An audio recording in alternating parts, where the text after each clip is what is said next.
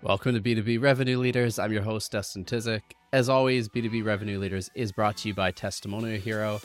Testimonial Hero helps you get more out of your best customer stories by creating customer video micro content for your entire buyer's journey.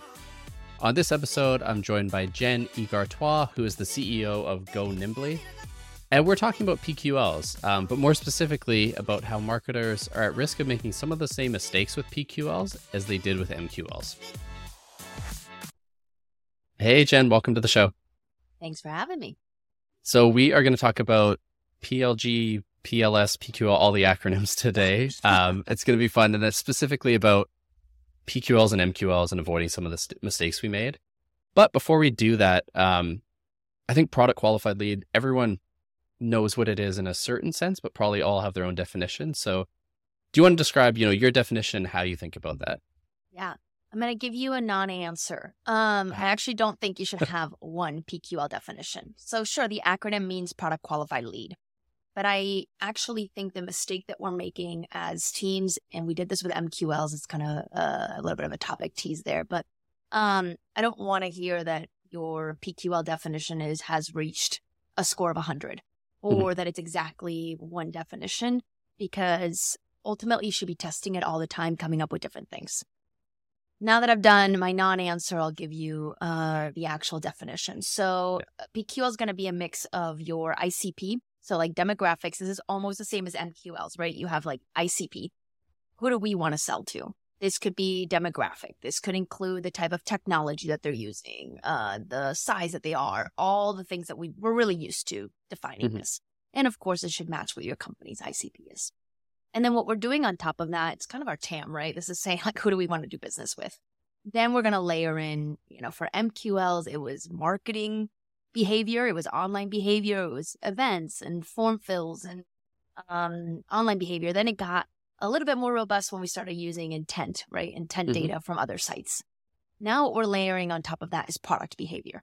And so we're looking on top of that frequency of usage, breadth of usage. And that might be, this is totally dependent on your product. It might be times they've logged in. It might be specific actions. It might be number of users they've invited. This is why I mean, like, it's kind of an elusive definition, because you should have many, and it should be different by role. Your power users are going to be different than your economic buyers and all that good stuff. So, somebody that's getting ready to do this, have a hypothesis, and like that can be your first PQL definition. Yeah, I think, a lot of us have been through the MQL side, and even just mapping that out and figuring out what is an actual MQL. What should we do with them? Are there different levels of it? And this just adds to the complication, both on the RevOps side and just the overall strategy and product side as well. So you hinted at it, I hinted at it. We've all made mistakes with MQLs. I think people are starting to pull it back now. So I'd love to hear your thoughts on the parallels there and maybe how we can avoid some of those mistakes on the PQL side. Yeah. I still think we're making the MQL mistakes, so I don't know that we've learned our lesson yet. But now we've got different teams, and hopefully we can get a little bit better at this, because if I just go back maybe 10 years, which is I think when the MQL hype started happening, and we are in like the hype curve, we're like on the hype of PQL, PQS, PQL, whatever, anything product led, we're in that hype. And if we go back 10 years and we think about how excited we all were about the MQL definition and the demand waterfall and all that, it was this idea that through analytics, we could figure out when somebody was ready to talk to sales. And now I like to just say when somebody's ready for a human-led experience. So we were going to be able to analyze their behavior and say, okay, now they're ready to talk to us. We're going to increase conversion. We're going to have better conversations. We're going to know more about them. And the thing that I believe went wrong is what we did instead was used an MQL definition to manage volume. So we said the SDR team needs 100 leads per week. And so our MQL definition was like volume-based. We're going to give you the best 100 leads. But the problem was they hired 3 more people, so now we need 130. And then we've opened up a region, and now we need 30 leads in Ireland. And it just sort of escalated to a point where this definition a lot of times is just being used as like leverage for the number of leads that you need. It's just a gate. And that's a little bit of my fear that's going to happen. And I already see it happening with PQLs, because this is even scarier because it can cannibalize on the whole magic of PLG. Because the idea here is somebody can log on to your product, have the aha moment, start using it, start leveraging it, and start basically spending money without the go-to-market team getting involved. And product-led sales tells us that they can go for bigger deals, that we can identify the places where we can really expand it. But if we start using PQLs as a volume, we're going to start calling every sign up. The sales team is going to say, give me everyone that signed up last week, and I'm going to call them. And I'm going to get ahead of that aha moment. Somebody might not actually have the chance to get in there and really love the platform and us figure out, hey, actually, we should call X number of days after this activity has happened, or when they do XYZ, specific product usage, like whatever it is for your product. So it's just if we're using it as a threshold, instead of trying to match our customer's experience, we're just going to cannibalize on the magic. Yeah, I think the customer experience part is really important there because, on the MQL side, if I follow a company on LinkedIn, download some content, get some value, and then I get salespeople calling and texting me, it just ruins the whole experience. And I don't like that company anymore, right? It can really do that. And I feel the same worry with product-led growth. And my thought there is, if they go the trial route, like say you have a dual go-to-market, they can go trial, they can go sales. If they go trial, they probably don't want to talk to you yet. You know what I mean? Like they're oftentimes a little more adverse, or maybe I'm speaking for myself, but I will go that route because I want to play, see if I like it and if it's a fit, and then I'm open to the talk. So yeah, I get what you're saying about cutting a little too early there. Yeah, I think that's generally true, right? If I just quickly sign up, I haven't really done anything, and I get a phone call and they're like, hey, how do you like it? Yeah. That might feel really jarring.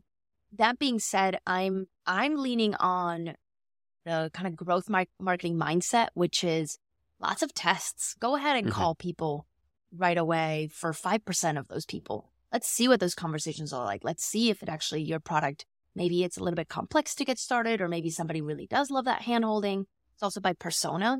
If you find a non-technical person is logged into your product, it's highly technical, you might want to call them right away and say, hey, are you buying for your team?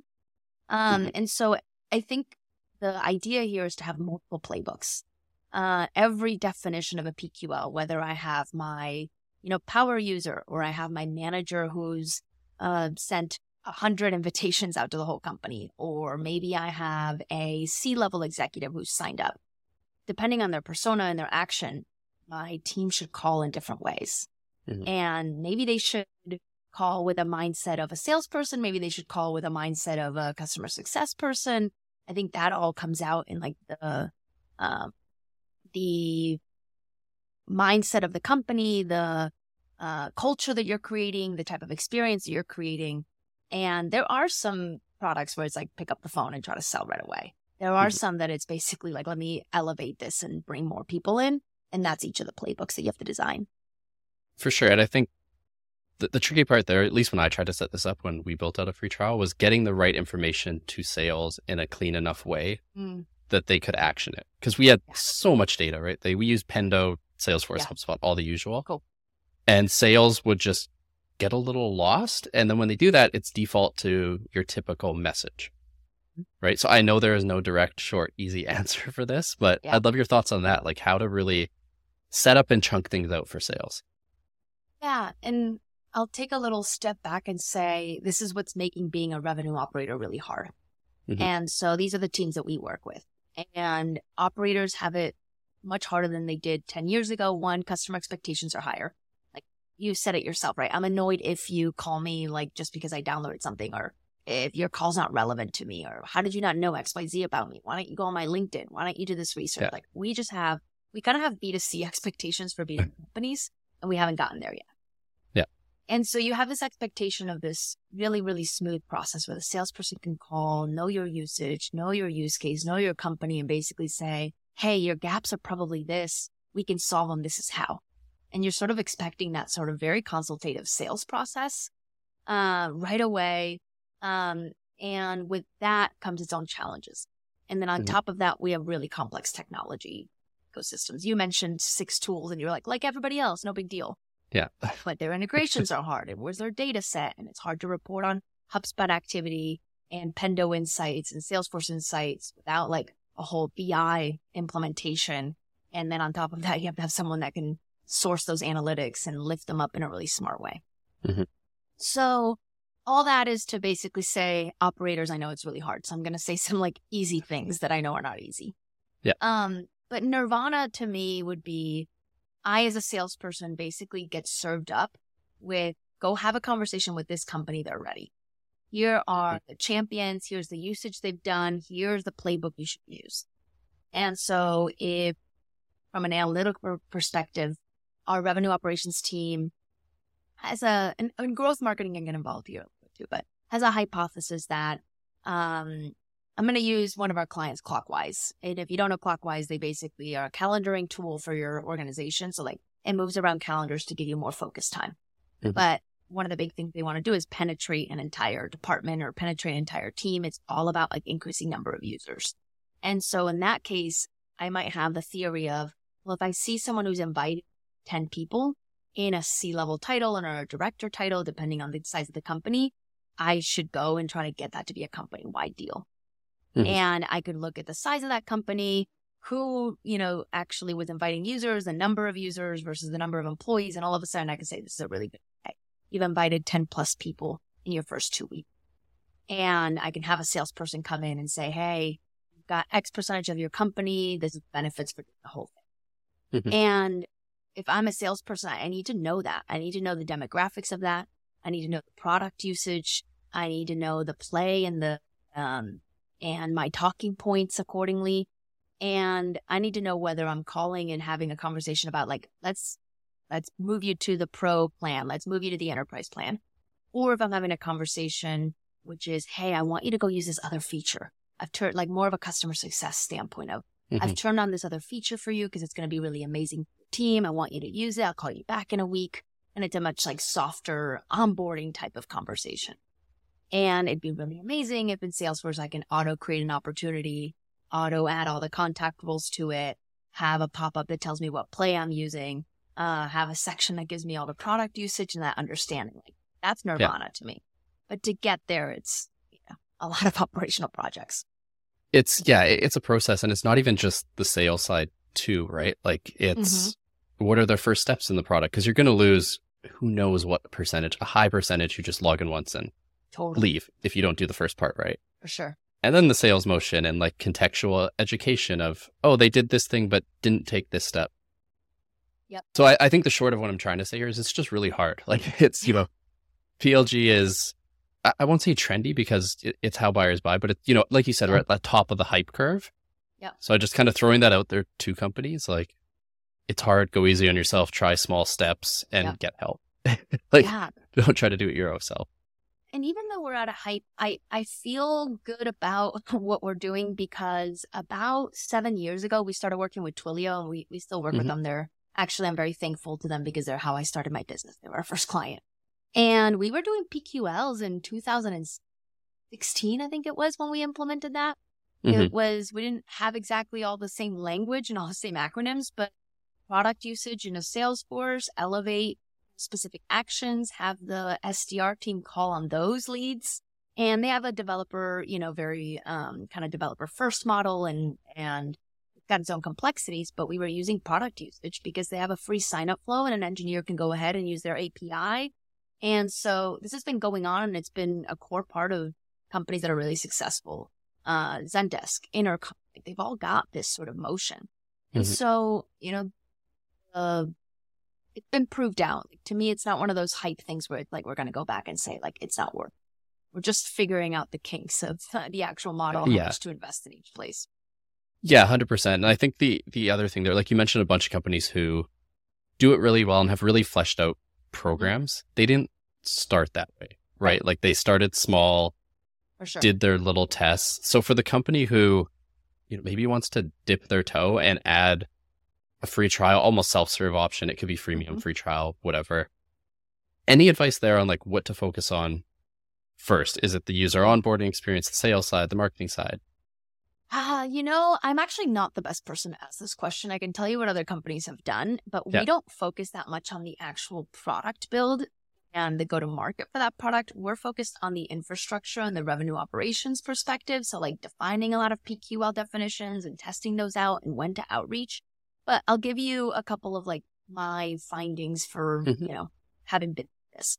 So we've been working with Zendesk almost as, actually they were our second customer. So we've been working with them for a long time.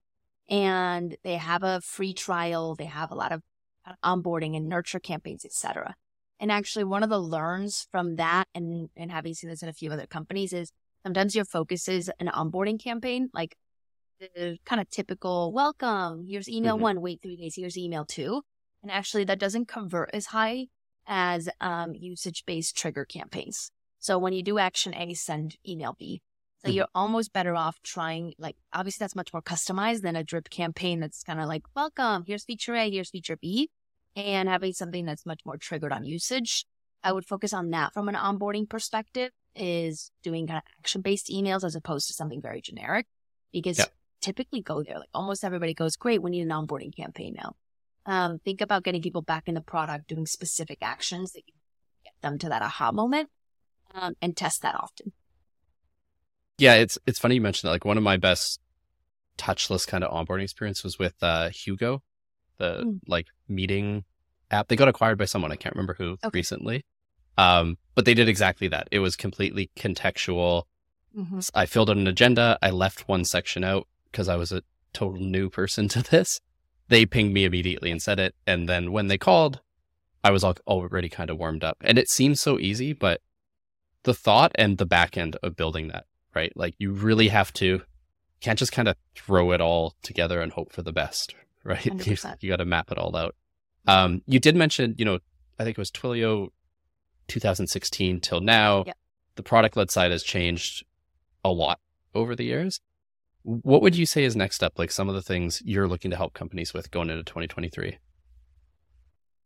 This is very specific to like what size you're in, but the areas that we're doing a lot of investment and research and trying to understand what's changing is one, the role of the sales team, and what needs to change in the way that go to market as a sales organization for essentially customers. They're already customers. They're using your product. They're happy.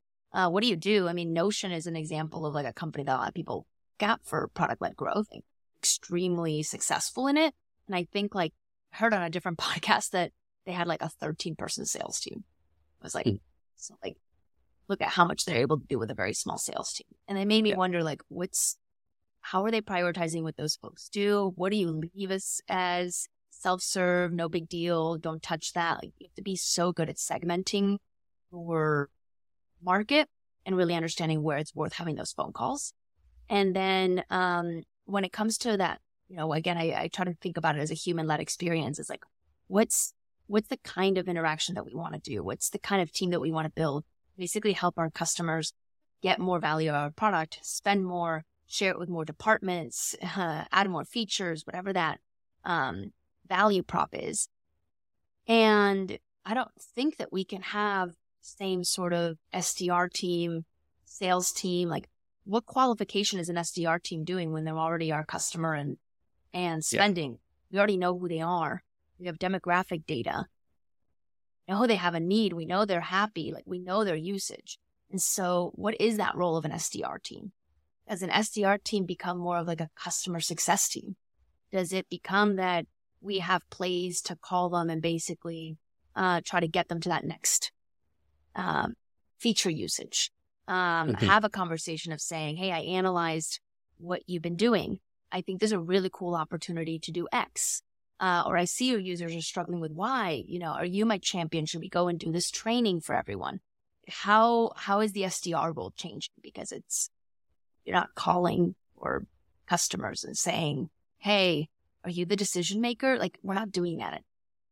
So a lot of what I'm thinking about is like, how does that role change? How does compensation change? We're not getting new logos. It's not about new business. If we have the folks going after kind of PQLs in our existing database that are already spending money, is it about, net retention? Is it about expansion? Where does that live? We used to have CS doing that. So I just think that the go-to-market structure is changing. Yeah, I like that you mentioned too, net retention, growing your current customer base, because 2022 is a weird year. Who knows what 2023 is going to be like? And I think there's a good chance that a lot of companies are going to have to lean harder on that. Like it's just easier to sell someone who has seen the value and uses it a bit and expanding within. That's why I beat this drum all the time. So I'm probably going to sound like a broken record, but that's why I think marketing, sales, and success in some capacity should at least function as a giant team. Even if they're not actually on the same team, you just kind of need that, because I feel like sales could learn a lot from CS and vice versa. So that is interesting you brought that up. I wonder if there is going to be kind of a hybrid, I don't know what you would call it, like customer success AE type role to help with this. Yeah. And I think a lot of companies are already doing that. And we saw transition even pre-2022 in the sense that for a long time, like, you know, customer success was just like support and helping clients. The moment it was money, it was like, okay, we'll get you over to your AE. And that changed. Salesforce is a good example. Twilio is actually also a very good example of having a quarterback, right? It's like, hey, I'm your person. Like, I'll help, manage. I'm your account manager, and I'll pull in who we need to have that. But you have kind of a quarterback, but you're still specializing in different areas. We have this sort of an AM, kind of CSM started to have, whatever you want to call them, more under their purview. So like they're doing renewals, maybe they're doing some easy expansions. And we started to give basically sales goals to that team. Marketing started getting pipeline and revenue goals as well. So we see that like the teams have much more synergy between each other. We're not having the marketers do branding, the sales teams just selling, and CS team doing support. We're seeing that. That being said, this is a little bit more about kind of a tangent, but the way the teams organize and the way people organize, we're very, very good at organizing like vertically, right? Like you don't typically say there's silos between my boss and me and like the people that work for me or within the sales org or the marketing org, they're pretty good about work, right? You don't have to teach them a lot how to collaborate. As humans, we're just really bad at doing that horizontally. And so, having the sales team work with the marketing team and the CS team, it's harder. The sales ops and marketing ops and CS ops, we've kind of heard this by breaking down those. It's actually one of the big things that the RevOps team should be doing is you are that team that's de-siloed that should be looking at the entire go-to-market team. Sometimes I'll use like go-to-market ops instead of RevOps because sometimes people have like a visceral reaction to the term RevOps. Our idea is that we're looking at the entire customer experience and we're saying, hey, you got a gap here. There's an experience problem here. If you two work together, we have we're supposed to be that in those teams. And a really, really great RevOps team will be doing that. They'll be knocking down those silos. Yeah, I'm glad you went on that semi-tangent because I'm going to go on another one with you there. Cool. Just on the RevOps side in particular, right? Like you mentioned sales ops, marketing ops, general ops, there's a whole bunch. And you mentioned having a RevOps team that manages it all. Kind of a structural question, say mid-sized, decent-sized company. Do you have one person specializing in each and working together, someone leading that? Any thoughts on that? So I do like one leader, regardless of how you decide to structure. There's really two main ways that I've seen it, and they both can work. For me, the way I think about building a system, a team, etc., is every system has its downfall. Every system has a pro and a con. You got to figure out the way that it doesn't work and then mitigate those in any way. Because the two definitions I'm going to give you now, they both have their downfalls. So you can go one, which is like more departmental. So you can have somebody that's running revenue operations, but they still have like marketing ops, CS ops, sales ops, like folks that are specializing in that part of the funnel. Sometimes say marketing, like top of funnel operations, lead operations, pipeline, whatever you want to call it. But they're basically focusing top of funnel, middle of funnel. And you can have that specialization. Those people need to be generalists. And the really positive part about doing it like that is they become like kind of specialized in that part of the funnel. They typically have very strong relationships with the marketing team or like whatever the team is. The go-to-market teams feel very supported because they kind of have their go-to person. What you miss out is that specialization in like tools or insights or enablement or like these sort of more functional pieces. And so that's the opposite side of it, which is you go more functional. So you get your tools team, get your insights team, and typically that starts to happen. So you said mid. Typically the first one I said is the earlier stage companies. And then as you get into the larger ones, you start to specialize on that function. And it makes sense because the insights become harder and the enablement becomes harder. And so they start specializing in those areas. Sometimes the tools piece goes to a systems team. Now you have a systems team, and our revenue operations team is tools, but they're like implementing the solution and then working with the systems team to actually do the technical implementation. And so, and then some people are in a hybrid. And, the pros of that is you typically have specialists. You can have much more complex solutions. You have less technical silos because you have people looking at it in a much more broad way.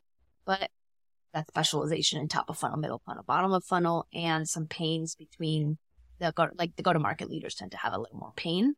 Mm-hmm. And you can deal with that, right? You can have liaisons, you can layer this stuff on top of each other. There's a lot of ways to sort of fix it. But if you look at like org charts, and I have this, like, there's a blog we have that like has the pros and cons here, but typical org charts are either departmental or functional. Yeah, I think that does make sense that it switches more to functional as companies grow. It's the really early stage, maybe even before you have a sales marketing where you just have one operations part that is incredibly hard, like finding a person who can actually do that effectively. People want that unicorn, right? Of like the individual that's a great strategist, but also can implement a technique, very good at stakeholder management, and, it's just you're asking a lot of one person. And those people exist, but they're few and far between and expensive. And so, sometimes you layer it on, and this is not a hard pitch, but you layer it on with a consulting company that can give you some of those other access to those other skill sets. Or, you do a little bit of a skills analysis and a skills gap analysis on that person. If they spike really high on strategy and operations, on like, let's go down that path. Let's hire a technologist, or let's get a technology partner to help them, or vice versa. But if I'm hiring my, first RevOps hire, I am looking for that person that is kind of spikes higher on strategic, like, hey, I can identify a gap. They're a generalist, and I'm also looking for someone that can build relationships. They're going to be that person that I build a team around. And it's much easier for me to go find someone that knows Salesforce, or someone that can implement a technical solution.